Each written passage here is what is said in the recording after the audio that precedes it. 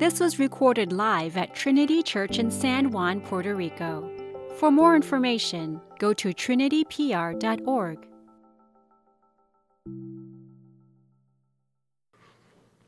Good morning, Trinity Church. If you don't know me, my name is Kyle Culbertson. I am the pastoral intern here at Trinity. And just to answer everyone's burning question, yes, I am this sunburnt.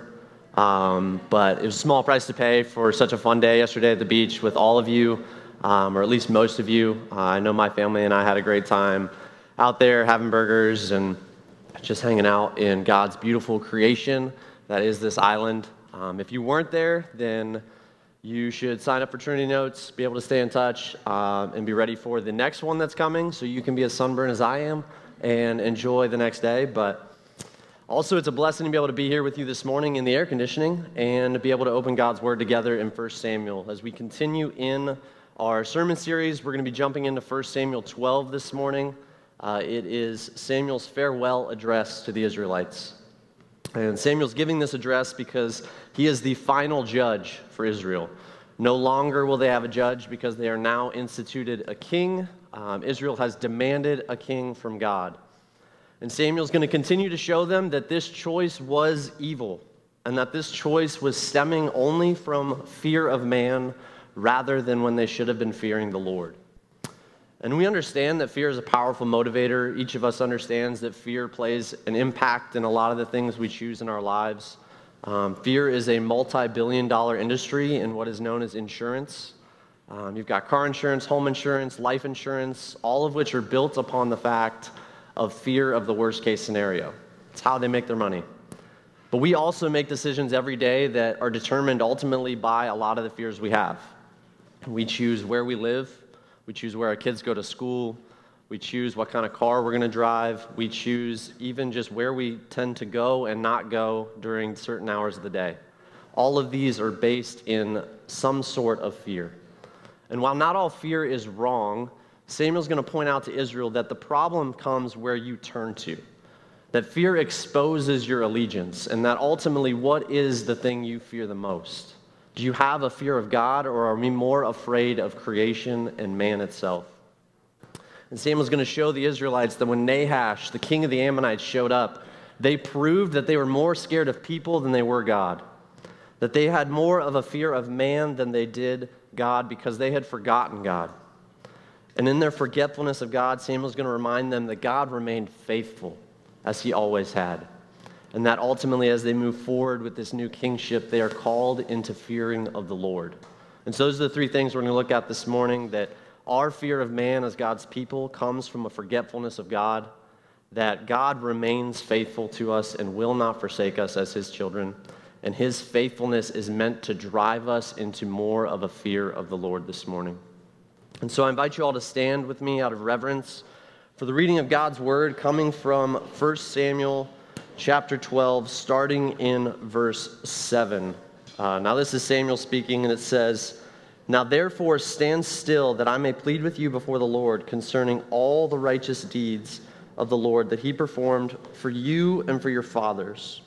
When Jacob went into Egypt and the Egyptians oppressed them, then your fathers cried out to the Lord, and the Lord sent Moses and Aaron, who brought your fathers out of Egypt and made them dwell in this place. But they forgot the Lord their God. And he sold them into the hand of Sisera, commander of the army of Hazor, and into the hand of the Philistines, and into the hand of the king of Moab, and they fought against them. And they cried out to the Lord and said, 'We have sinned, because we have forsaken the Lord, and have served the Baals and the Ashtaroth. But now deliver us out of the hand of our enemies, that we may serve you.' And the Lord sent Jerubbaal and Barak and Jephthah and Samuel and delivered you out of the hand of your enemies on every side. And you lived in safety. And when you saw that Nahash, the king of the Ammonites, came against you, you said to me, 'No, but a king shall reign over us,' when the Lord your God was your king. And now behold, the king whom you have chosen, for whom you have asked, behold, the Lord has set a king over you. If you will fear the Lord and serve him and obey his voice and not rebel against the commandment of the Lord, and if both you and your king who reigns over you will follow the Lord your God, it will be well.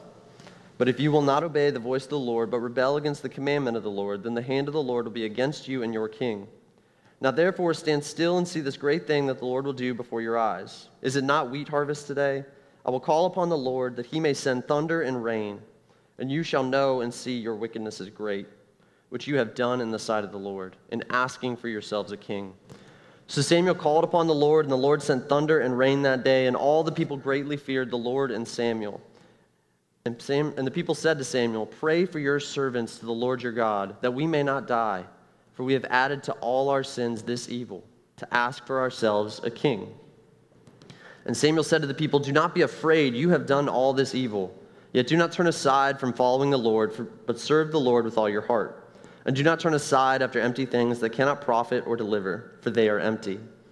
For the Lord will not forsake his people for his great name's sake, because it has pleased the Lord to make you a people for himself.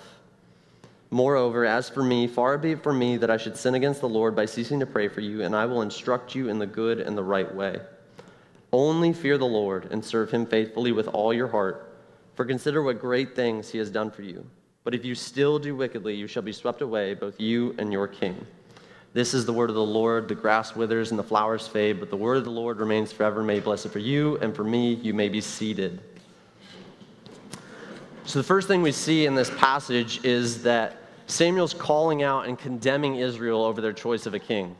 He's showing them that this choice was in fact evil, and that it stemmed out of a fear of man instead of a fear of God. That as the Lord's people, God had continued to walk them through without a king, time and time again. He reminds them of the judges that they had had Moses and Aaron, Jerubbaal, that's Gideon, you have Barak, Jephthah, Samuel, and many more. And that through these judges and through God's leadership, they had overcome so many enemies in their past. They had conquered the Egyptians, the Canaanites, the Amalekites, the Midianites, the Ammonites, the Moabites, and the Philistines. God had continued to show up every single time they turned to him and deliver his people. And yet, then we see Nahash, the king of the Ammonites, shows up again, and they're afraid. They forgot God, and instead they're searching for a solution to this problem. They say, "We need someone to protect us. We need a deliverer." In 1 Samuel 8:5, when they demand a king, it says that we want one to be like all the nations around us. You see, for the Israelites, when they needed a deliverer and they forgot God, they looked instead to their neighbors. When they should have looked to the Lord, they looked around them, they got on TikTok and Instagram and said, "What does everybody else have that we need to be protected?" And they saw that they all had a king. So we need one of those. But what about us? Don't we do the same thing? Don't we look to the world around us to try to figure out our own problems? When fears and anxieties rise up, do you look to your neighbor? Do you look to your family member? Do you look to Google? Do you look like me to myself? I'm always trying to solve my own problems, my own fears and anxieties. And I think back to the last couple months, my wife and I have just bought a house and moving down here in Puerto Rico, and the process of buying a house was something that I really exposed my fear of the Lord's provision and my worry that he wouldn't come through once again. You see, I was scared of homelessness and scared of not having a place to live, that it wouldn't work out, that it wouldn't be the right place. And so I continued to turn to myself to solve this problem, constantly looking at real estate listings, trying to scheme and find a way to get something new that somebody hadn't found out about. Once we were under contract, pushing real estate agents and pushing brokers to try to work faster and faster for fear that it would fall apart. All of my fears and my anxieties manifested in stress and just fear that God wouldn't come through. And yet, like Israel, God has always come through in the past. Israel is scared of the Ammonites, yet God has already delivered them from the same people once before. And similarly, I was scared of God not providing a home when he has been so faithful to do so in just my recent past. See, look at 2018. My wife and I had just gotten married and we're living in St. Louis. We needed to come back to Columbus for a place to live for a couple months. And this winter, my grandmother actually chose for the first time ever to go down to Florida and Texas for the winter. So God provided her condo rent-free for a couple months that we needed. The next year, 2019, we would be in Birmingham, Alabama, and have a cockroach-infested apartment and need to move. Well, at that same time, we had friends who had just stopped renting their condo to somebody else, and so they were able to provide us a place to live. Or even in February, when we moved down here and did not find a place, God provided in such a way that Natalia would be moving the same exact day that we were getting here. that we could live in her house until we could find a place.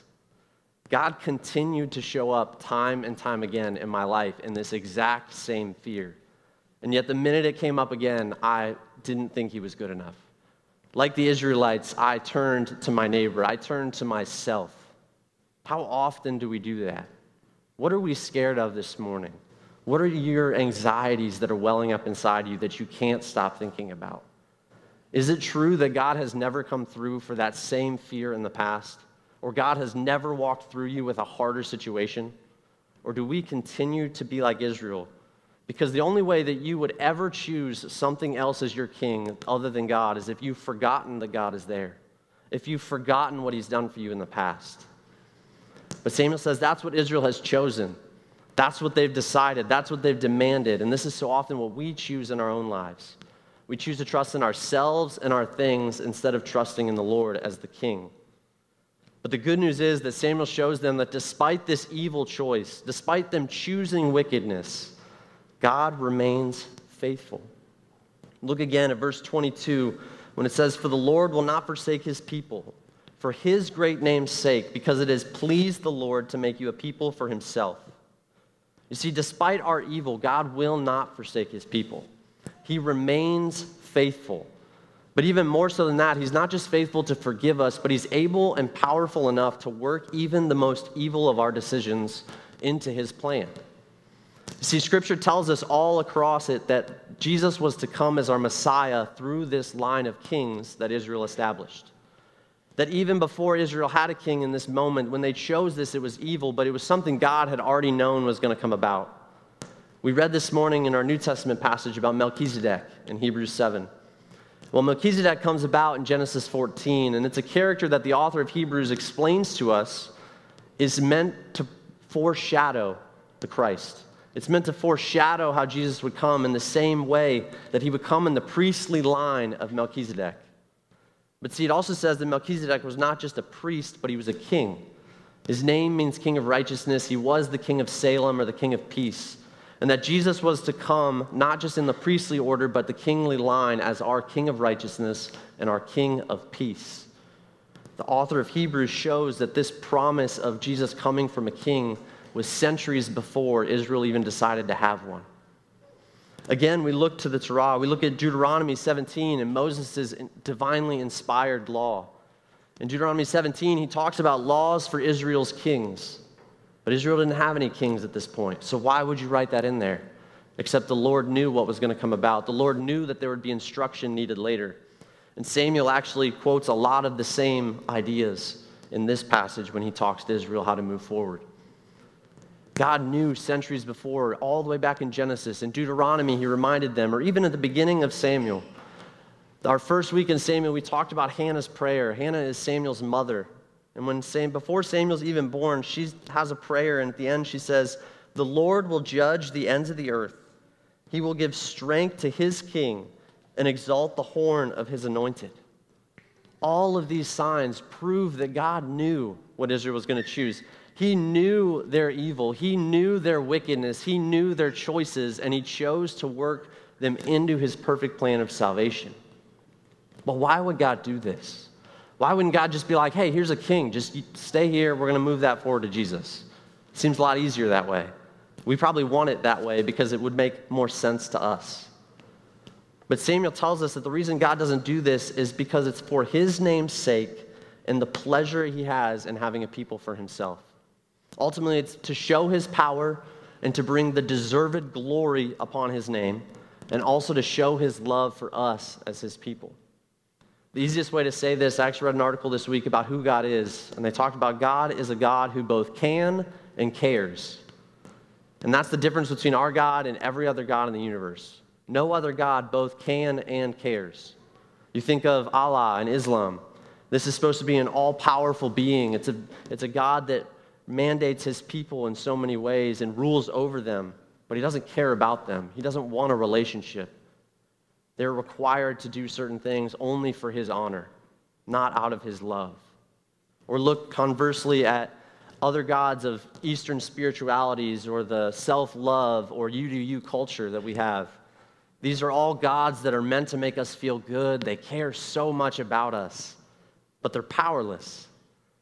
Who is going to be able to deliver them from the Ammonites when they show up? Who is going to be able to deliver you from your own sin? Who is able to conquer death? None of these gods live up to that bill. Only our God is a God that both can and cares. And it's because we have such a faithful God that we are here this morning. You see, just as God knew the wickedness of Israel long before they made this decision, God knew all of the wickedness of our hearts when he chose us as his children. Long before we have ever sinned last week, long before the sin we're living in today, and long before we sin tomorrow, God knew it, and he chose us as his children anyways.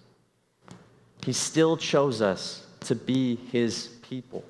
And the beauty of this is that it's not about us. It's not about what we do. It's not about how we live up to expectations. It's not about how we live perfectly and follow every rule and law. But it's only about God and his faithfulness to not forsake his people. You see, we can rely upon God and know that we are held as his children because we have a God that both can hold us and cares enough about us to do so. He will not forsake us, as Samuel so much wants to hammer home to Israel. But they've made the decision. They've got the king. God is still faithful. And so Samuel has to tell them, well, what does it look like moving forward? How do we go about this? What do we do now? And Samuel says that now we point you back to a fear of the Lord, where you should have been in the first place.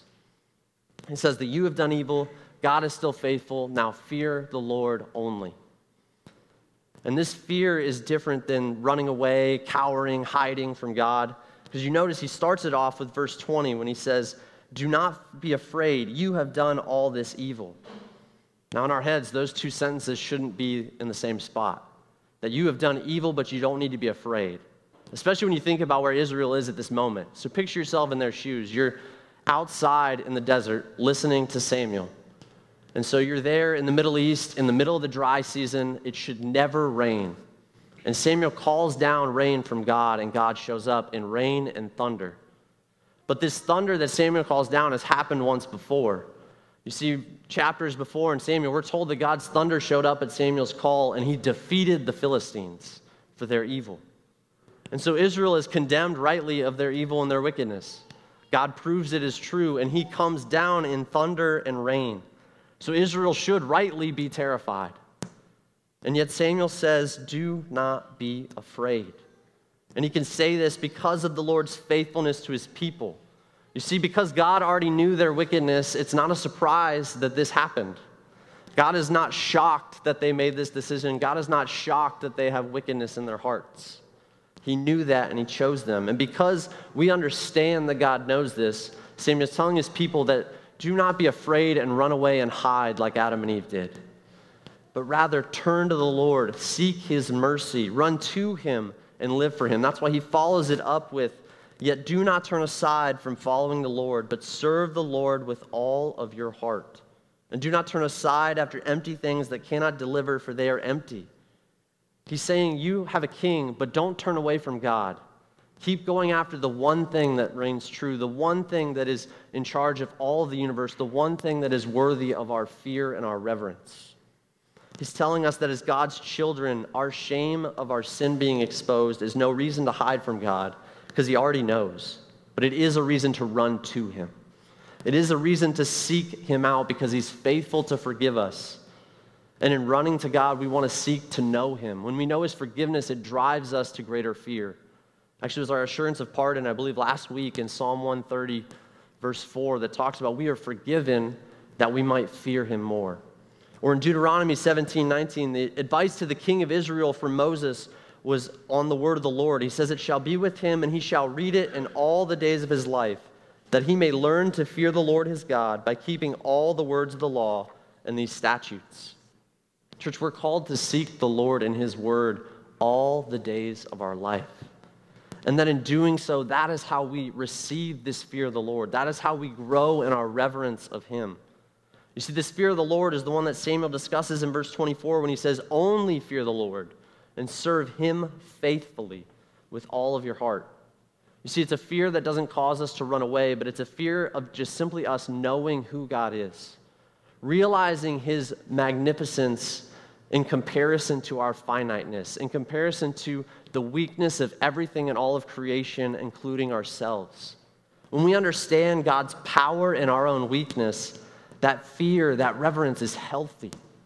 It's something that keeps us safe in his arms. It's similar to a fear of power tools. Now, if you don't have a healthy fear of power tools, you probably should never use power tools. And this is a rule that I have broken in my own life.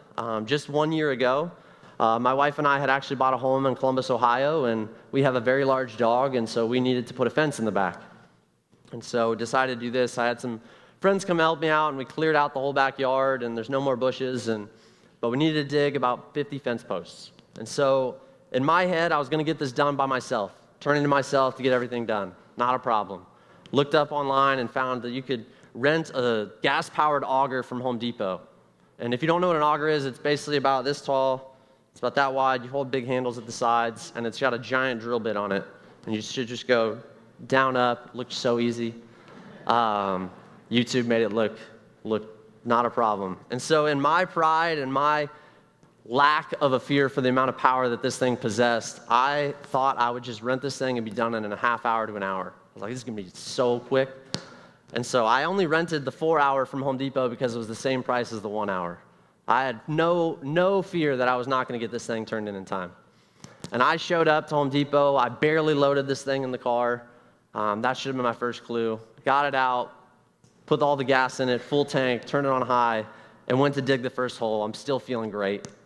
And I got maybe 6 inches deep, and I hit a rock.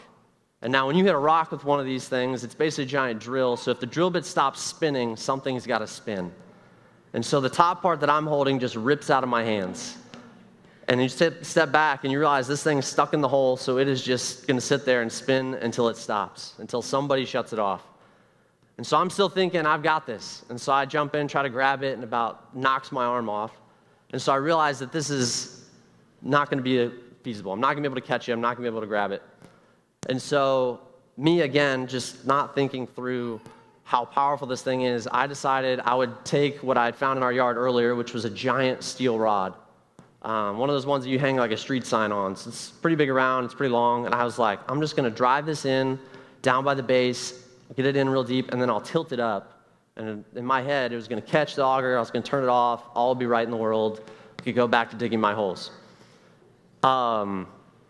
Obviously, it didn't go well, but I get this thing in. I even took a sledgehammer to make sure it was down deep in the ground, and as I tilted it up, I don't even remember if it went through once or twice, but it split the steel pole in half.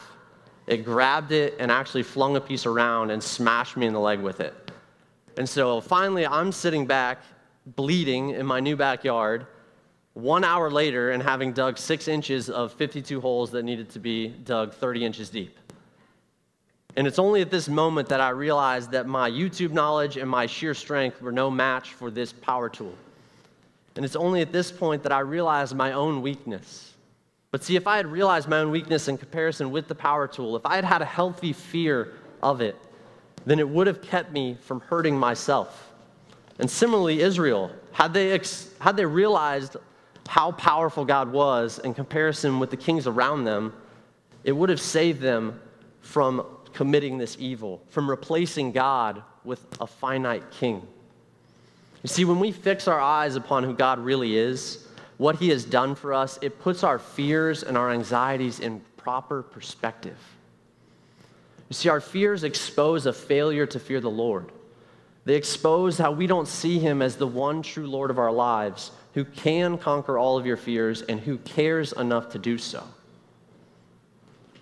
So this is what Samuel's calling them into. He's telling them and he's telling us, so now is the time to look to the Lord, to look more deeply into his word and remind ourselves that God is faithful, that he will not leave us or forsake us, that all our fears and our anxieties can be cast upon him, as we can cry out with the Apostle Paul that there is nothing in this world that can take care of us, that all of our fears, we are more than conquerors through God who loved us first.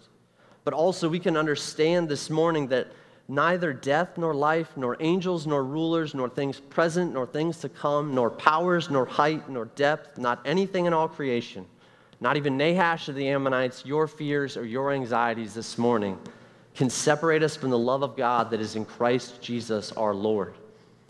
And we can come this morning and cry out with Samuel and follow his words that he says in 24, moving Israel forward and saying, only fear the Lord and serve him faithfully with all of your heart. But it only comes as we can come this morning, consider the great things he has done for you and for me as we worship him this morning. Let's pray.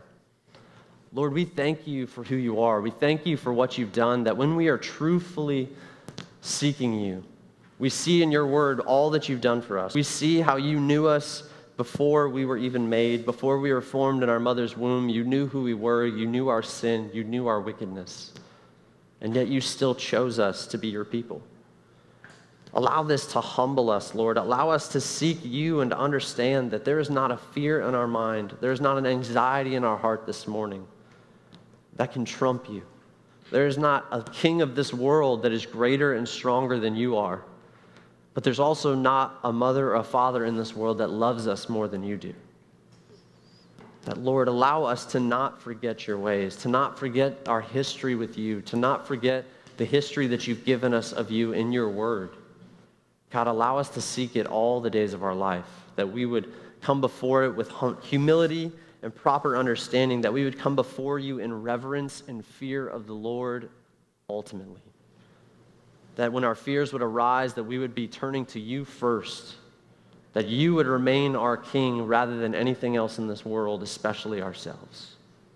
Because God, we are broken, we are sinful, we are wicked and evil, just like the Israelites.